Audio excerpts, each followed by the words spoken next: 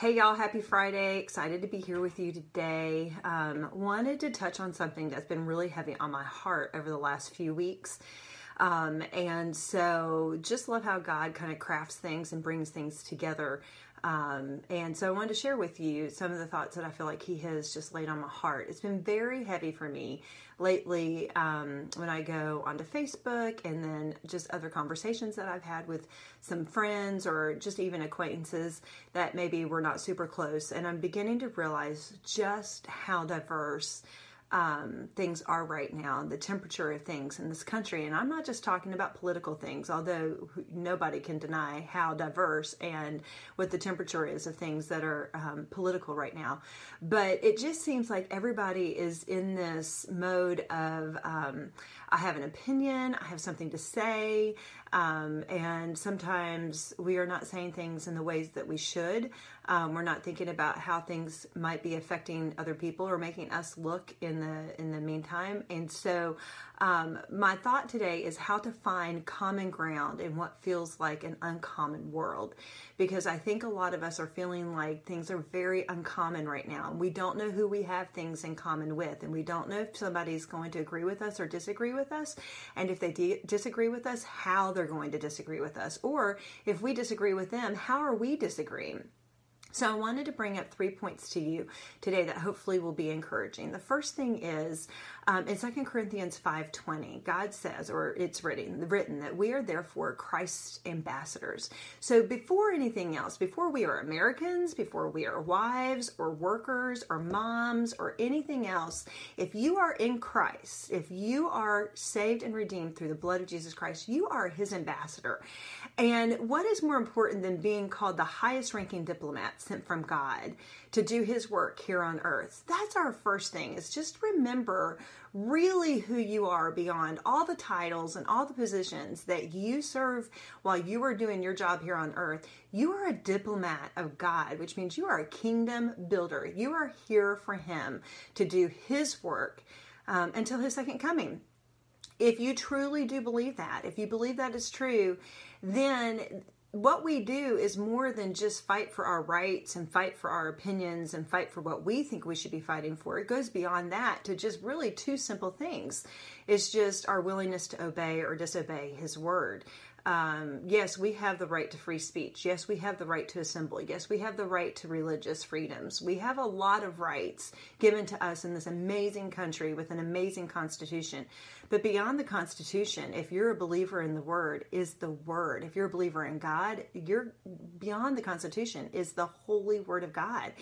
And really it boils down to two things: obey me or don't obey me.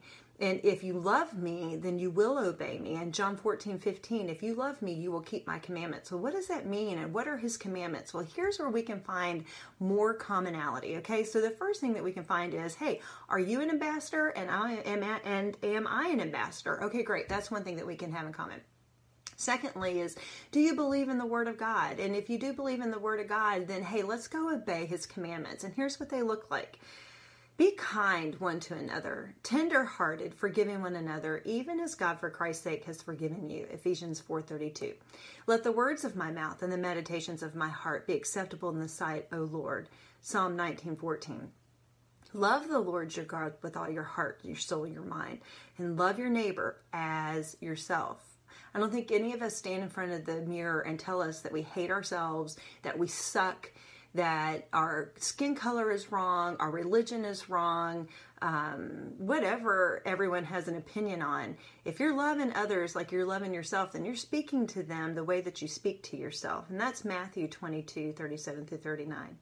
But I tell you, love your enemies, bless those who curse you, do good to those who hate you, and pray for those who mistreat you and persecute you. This is in Matthew 5:44, sorry. My pastor at Burnt Hickory Baptist Church one time said something that was so profound to me and yet so simple.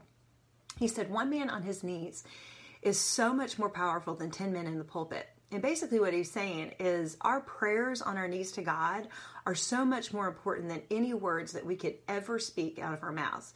And so I would say to each of us, when we have an opinion or we're telling somebody what we think, Have we prayed about it? Have we prayed for that person? Have we prayed for that situation? Have we lifted it to God before we ever let the words come out of our mouths?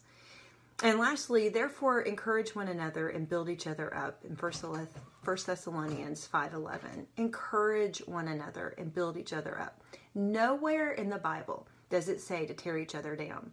Nowhere in the Bible does it say that our causes and our opinions are more important than that of the commands of God and the commands of Jesus that he left us before he ascended to heaven.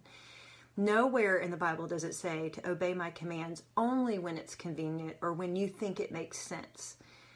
It's simple. You obey or you don't obey. We don't get to rewrite the Bible.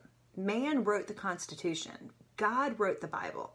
And so I would just encourage us to try to find our common ground of kindness and forgiveness and encouragement and prayer.